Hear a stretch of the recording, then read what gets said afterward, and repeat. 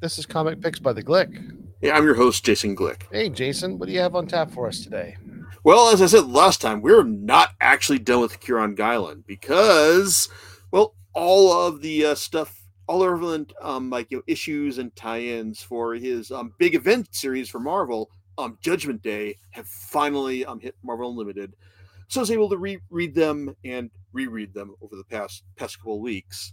It's like because it's Gallon had said that he wasn't actually coming back to Marvel unless he was given like the keys to like a big franchise, and he was given the keys to two actually. He was given he was actually he and Asad Ribic were given like the license to start a new Eternal series like at Marvel just in time for the new movie to come out, which the movie was all right, and I think that if anything it has a really great cliffhanger or set up for a cliffhanger rather than an actually great movie. But Guylan and Enderbick did a good job of spelling out their case for a new run of Eternals in the sense that so you've got these unchanging beings who are guided by three distinct principles: protect Celestials, um, it's like protect the machine, which is like the machine that is Earth, and also correct excess deviation, which is basically prevent deviance from going out of control. And they decided to go and upend these things by revealing that not only were like Eternals fueled by human lives, because whenever an Eternal dies, a random human is chosen to die in order to resurrect them, but also it was revealed that the deviants were like the real source of wonder and progress, for the Eternal Machine. It's like while deviants were initially thought to be just change constantly changing monsters, they're actually revealed to be like, hey, they're just ones who just keep finding new ways to present themselves within the Eternal Machine, and the Eternals are just meant to safeguard that fact, even though it's like some Eternals, some deviants just go crazy and just mutate out of control, and that's what the Eternals are, are meant to protect against. But the Eternals just kind of view themselves as the good guys, the deviants are the bad guys. They're meant to get them in check, and these first two volumes were just basically all about espousing this fact.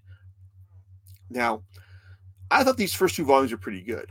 It was my hope that hey, it's like after years of trying that Marvel would finally have given the Eternals a strong enough creative team in order to grant them a you know strong enough commercial presence to allow them to tell the story they wanted to, as opposed to most of them being cut off at the knees, back to them when they were with Jack Kirby, and also that time that Neil Gaiman and John Romita Jr. took a crack at them lasted all they did their 7-issue miniseries and then said, okay, everyone else can have a crack at them, and the Fall of Eternals series lasted all of 9 issues.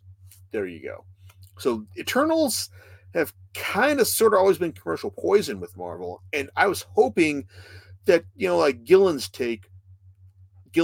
and Ribbick's take would be enough to allow them to tell a story that that would allow them to last beyond just say 12 or 18 issues. There you go.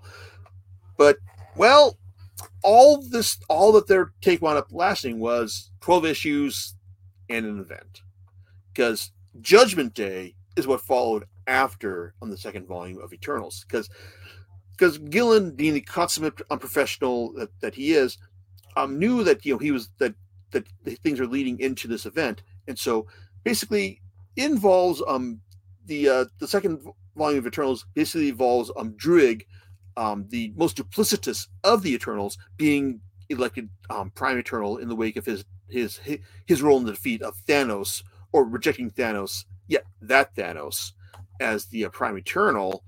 Like now he's the Prime Eternal, and he's kind of like a compromise candidate. Like people realize that okay, well he's better than the other ones we've got, but he's still, but Druig is still kind of untrustworthy and kind of a dick. So we're just gonna keep him along until we can keep him around until we can find someone else who is better in charge. So Druig thinks about, oh, okay, what can I do to short my position? Hey, wait a second. Correct excess deviation. It's like what other people on Earth deviate a whole lot?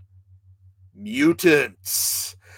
Yeah, that's right. Because Volume 2 ends with Druig realizing that that the mutants on Krakoa have really deviated a lot from their initial standing. Not only are they calling a lot of shots on Earth these days, well, they've also spread beyond Earth to Mars as well. Like, doesn't that count as deviation?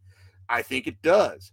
And while Druig's initial plan is to just nuke them with like an animiter device, well, that conflicts with their second principle, protect the eternal machine, which is Earth. So after Druig, Druig and his assistant start bleeding from the eyes after enacting that plan, they realize, okay, it's time to go to war. We're going to correct the excess deviation that is Krakoa, and here we go. So that's the start of Judgment Day. It's not a years seeded in advance storyline of the kind that let's say Jason Aaron's War of the Realms was, but it's also not the kind of hey, this kind of springs up right out of nowhere a business that was, say, the Age of Ultron. Or Fear itself, just to pull some random subjects right on my ass as well. So but the thing is, the Eternals fighting the mutants only lasts for the first 2 issues of this 6-issue miniseries. Now I say it's a 6-issue miniseries.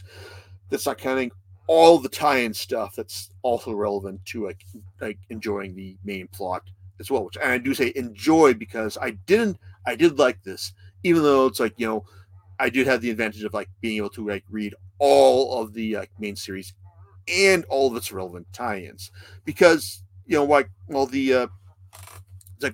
Eternals throw out their big guns. They say their psychic unimind, where all the Eternals join together and engage in their own psychic assault against but they've also got the other X-Men, their big psychic guns.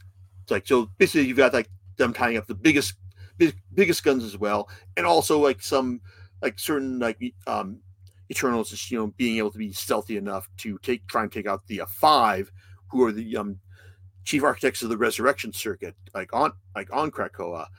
There's all sorts of that, all sorts of business like that, because Gillen, he's one of the current main architects of the X line, with his work on Immortal X-Men. So he's got a good handle on both sides of the conflict here. Spell out how things are going to go.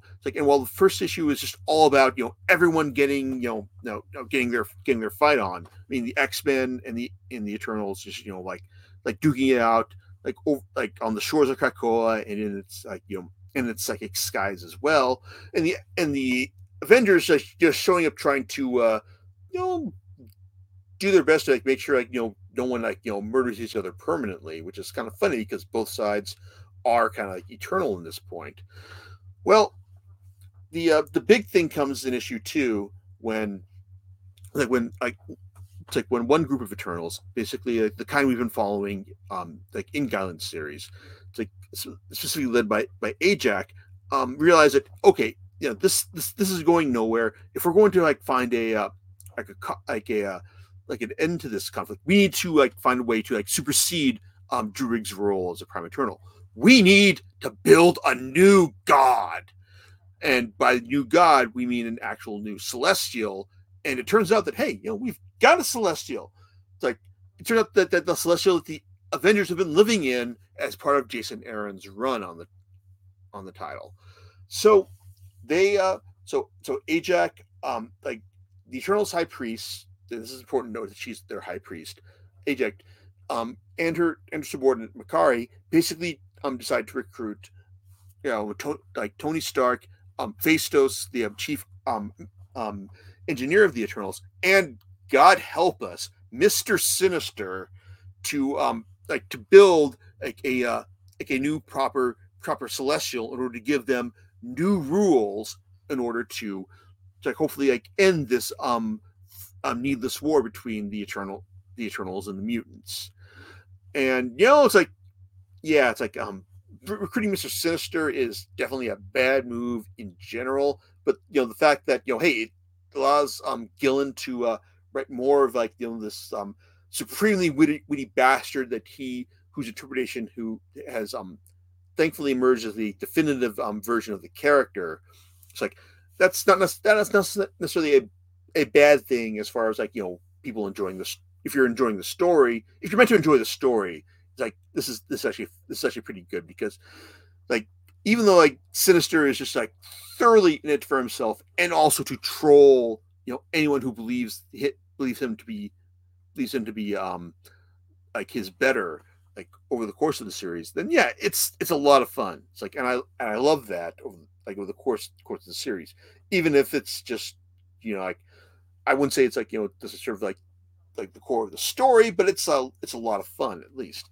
But the thing is, like they actually do succeed in building this new god, and well, this god looks at them and says, "Okay, stop fighting, cease, and now you have 24 hours to justify yourself, because this new celestial god has basically looked at them and said, you are terrible. It's like, you're terrible. You're a bunch of terrible people. You have not like just justified your existence. So I'm just going to give you 24 hours to prove that you are worthy of continuing on."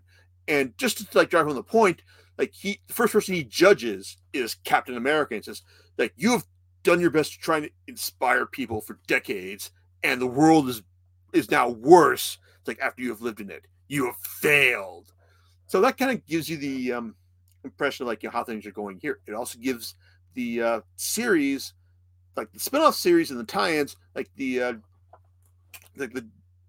raison d'etre for like how they're going to tie in the series. Basically, how do they react? How do the characters react to being judged by this new celestial?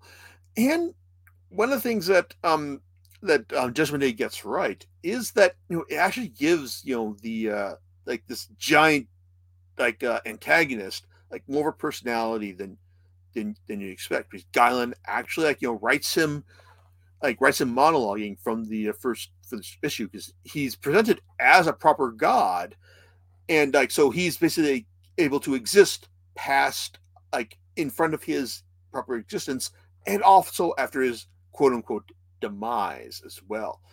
So he's basically like, kind of like like narrating and commentating on this like the series from the start, and that's really interesting.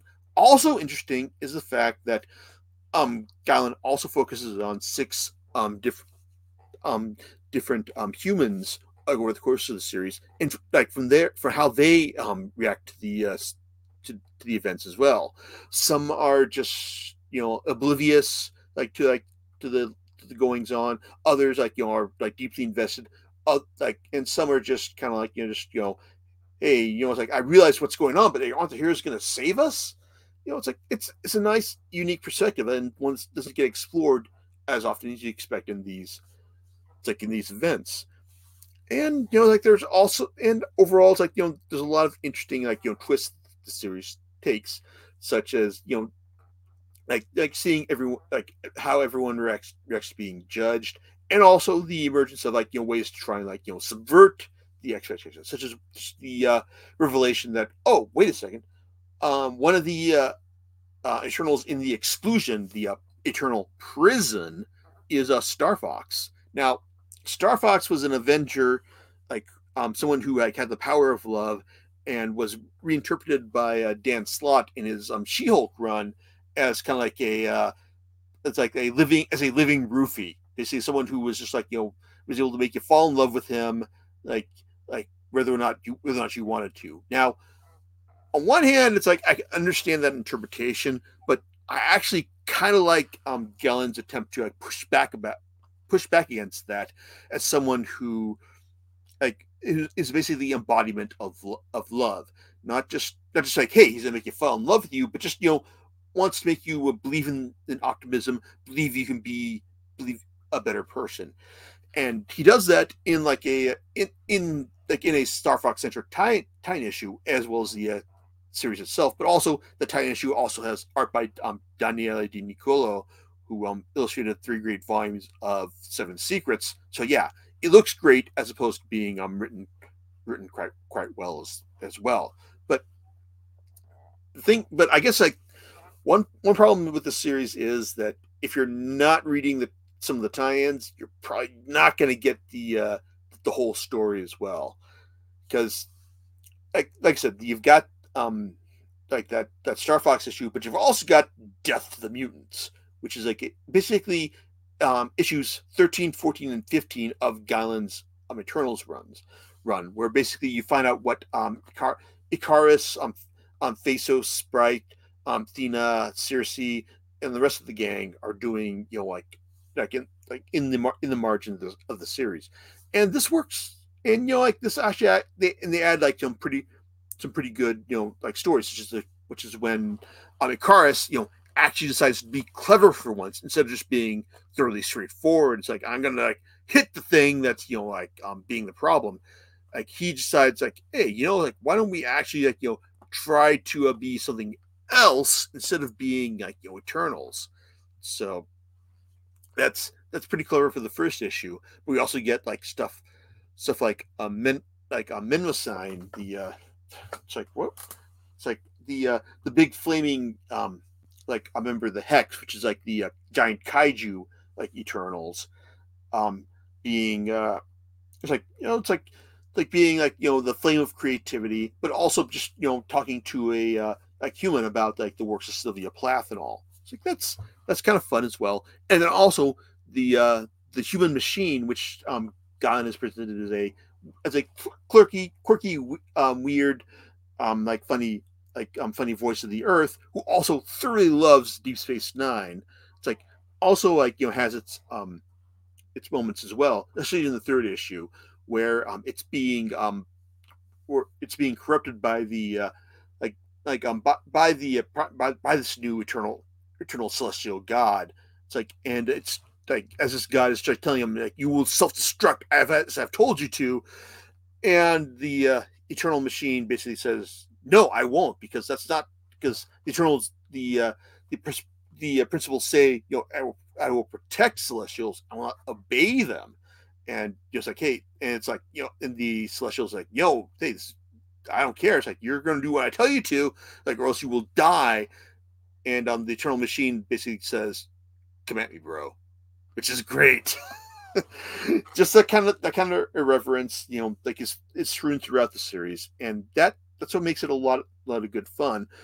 It's like, but like I said, you're gonna need to read these like these tie-in issues, and I gotta admit, it's like I don't want to like keep coming out and say, hey, like Marvel Unlimited is like a really great value. It's like if you read as much comics on it as I do, but it's really great when you're just when you want to look at an event series and just read all the tie-in stuff. I mean, not all of the tie-in stuff is worth reading. I mean, yeah, the X-Men issues are fine. The Wolverine stuff is fine as well. But do we really need 4 issues of Kraven sticking on to a Krakoa to fight to prove his worth to the Prime Celestial? Even involves him carving a half-eaten Deadpool out of a polar bear. It's like, I don't think we needed that, but it's like, but I do appreciate the fact that I was able to read through all the tie-ins and make that decision on myself for free, or not for free, but for it's like close enough to free. But I will say that when it comes to like the tie-in stuff, the stuff that you're not going to get when you buy like say the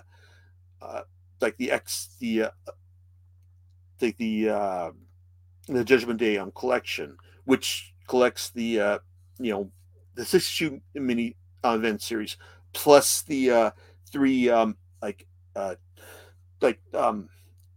between issue 5 and 6 tie-ins, Avengers, X-Men, and Eternals one shots, which are basically like spotlight issues on Tony Stark, Jean Grey, it's like and Ajak, like of the Eternals.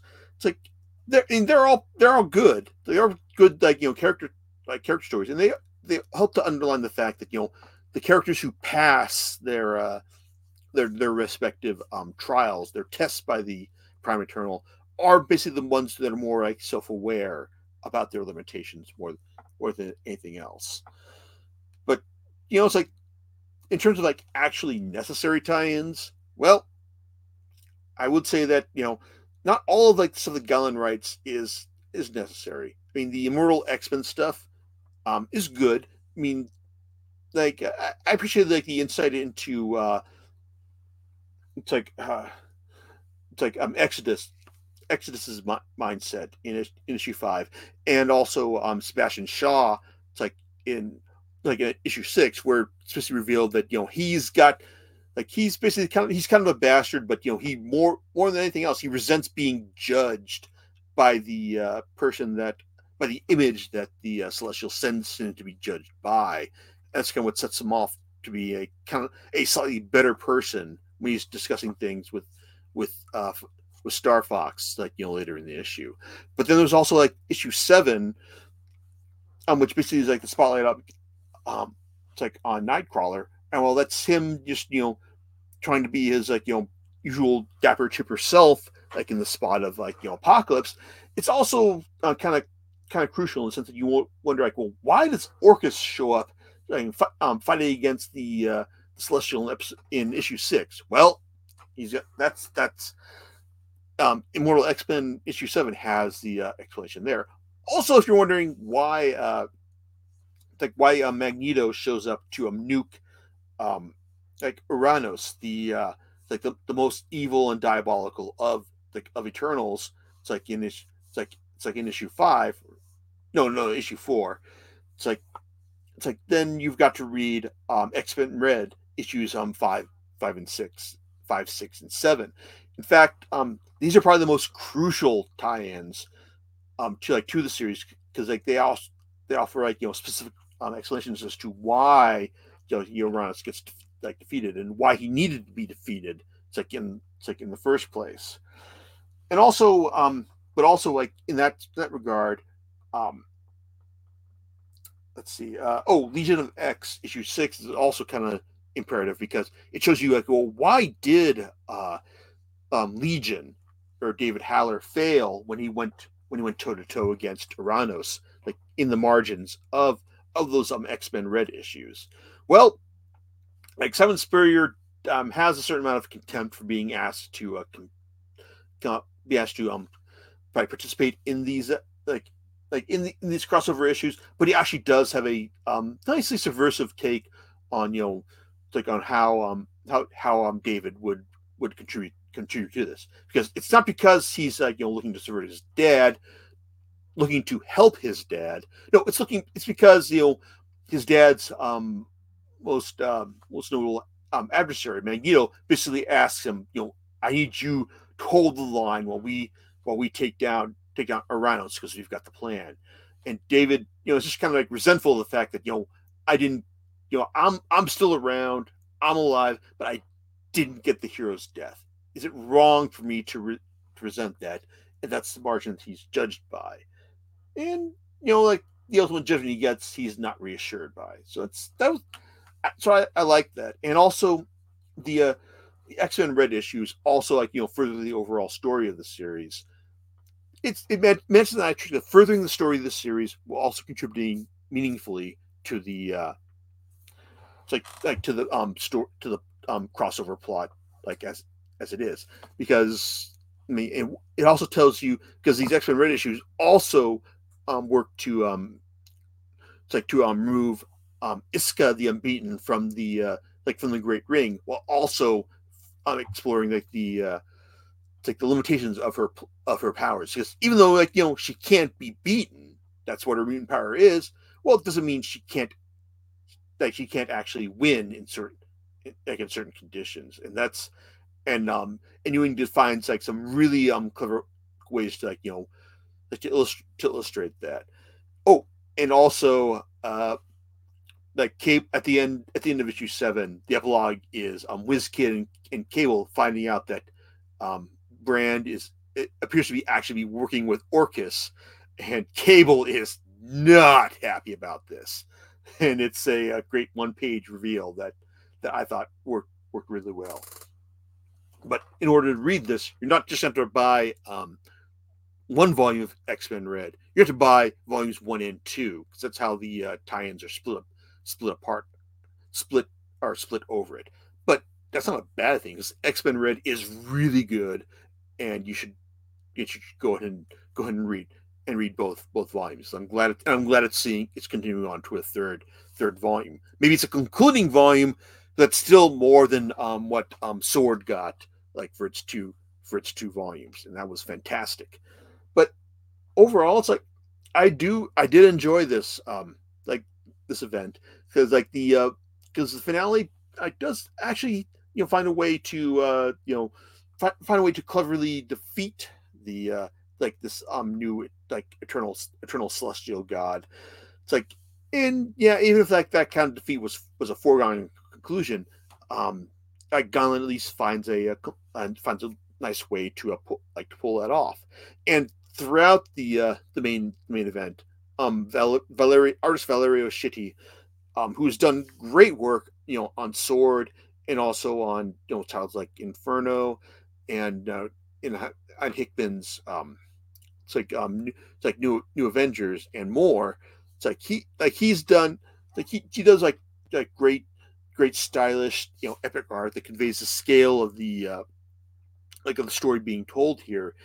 And he's a real asset to the story being told here. It's like, I mean, if they want, he also worked on Empire as well. But so hey, if Marvel just want to keep throwing A-list work at him, he's a guy that just can can hack it definitely. And even though it's the end of the series just kind of can may be a bit melodramatic in the sense that it ends on you are still being judged every day with a thumb being held sideways and slightly vibrating in order to imply that, hey, the thumb by this the newer eternal celestial god that is always being judgmental and watchful. Well, there you go. But it also wraps up with this Omega issue that it's it basically spells that it's basically kind of a final Gillen's final thoughts on on the Eternals. And it's one of those cases where he tries to show that these Eternals can change and that they have changed under his watch. But at the same time, any further development of this is going to be done from some other series because he's not writing them for the future, and there's no new Eternal series on the horizon. So maybe this will stick, maybe it won't. But overall, it's I enjoyed it. And even if the overall changes for that that Gillen puts forth here aren't lasting and sticking, I still enjoyed what he did here. And I do recommend picking up the main series at least. You can also pick up the companion, which has the Death to Mutants and Omega and Star Fox issues and more. But really, it's you're also going to want to pick up X-Men Red volumes 1 and 2.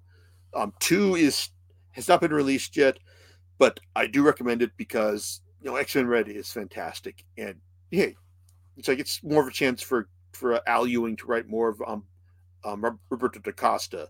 It's which he did so well in his New Avengers series, and I think that's enough of a reason as it is. But overall, it's Avengers, X-Men, Eternals, Judgment Day. It's definitely one of the better events I've read from Marvel. Even though it's yeah, you're probably gonna want to you're gonna be left probably spending a lot in order to depending on how you're gonna pick up and read all of this stuff for the main series and its tie-ins. So there you go. Well, sounds like something I'll be picking up. So, I mean, it sounds interesting. Yeah, interesting it was. It's yeah, like I said, I recommend it, but like you got to be kind of invested in like that ongoing narrative of the Marvel universe. Or if you're just someone who really liked what Gunn was doing on Eternals, then this is the finale to it. So you got to read this in order to get that finale. Sweet. Okay, you know what you're going to be talking about next time? Or not? Lewis and Clark. Lois and Clark. Well, okay. Yeah, no, Lewis and Clark. Holy cow. I totally misunderstood what you said. So yeah, that changes that's a totally different thing. You're talking about the explorers, right? Yeah, and it turns out, like, hey, their exploration of the Western United States actually had more in common with the X-Files than anything else. Oh wow. Well, hey, cool. I can't wait to hear what you have on that review next time on Comic Picks by the Glick. All right, ladies, everyone. See ya.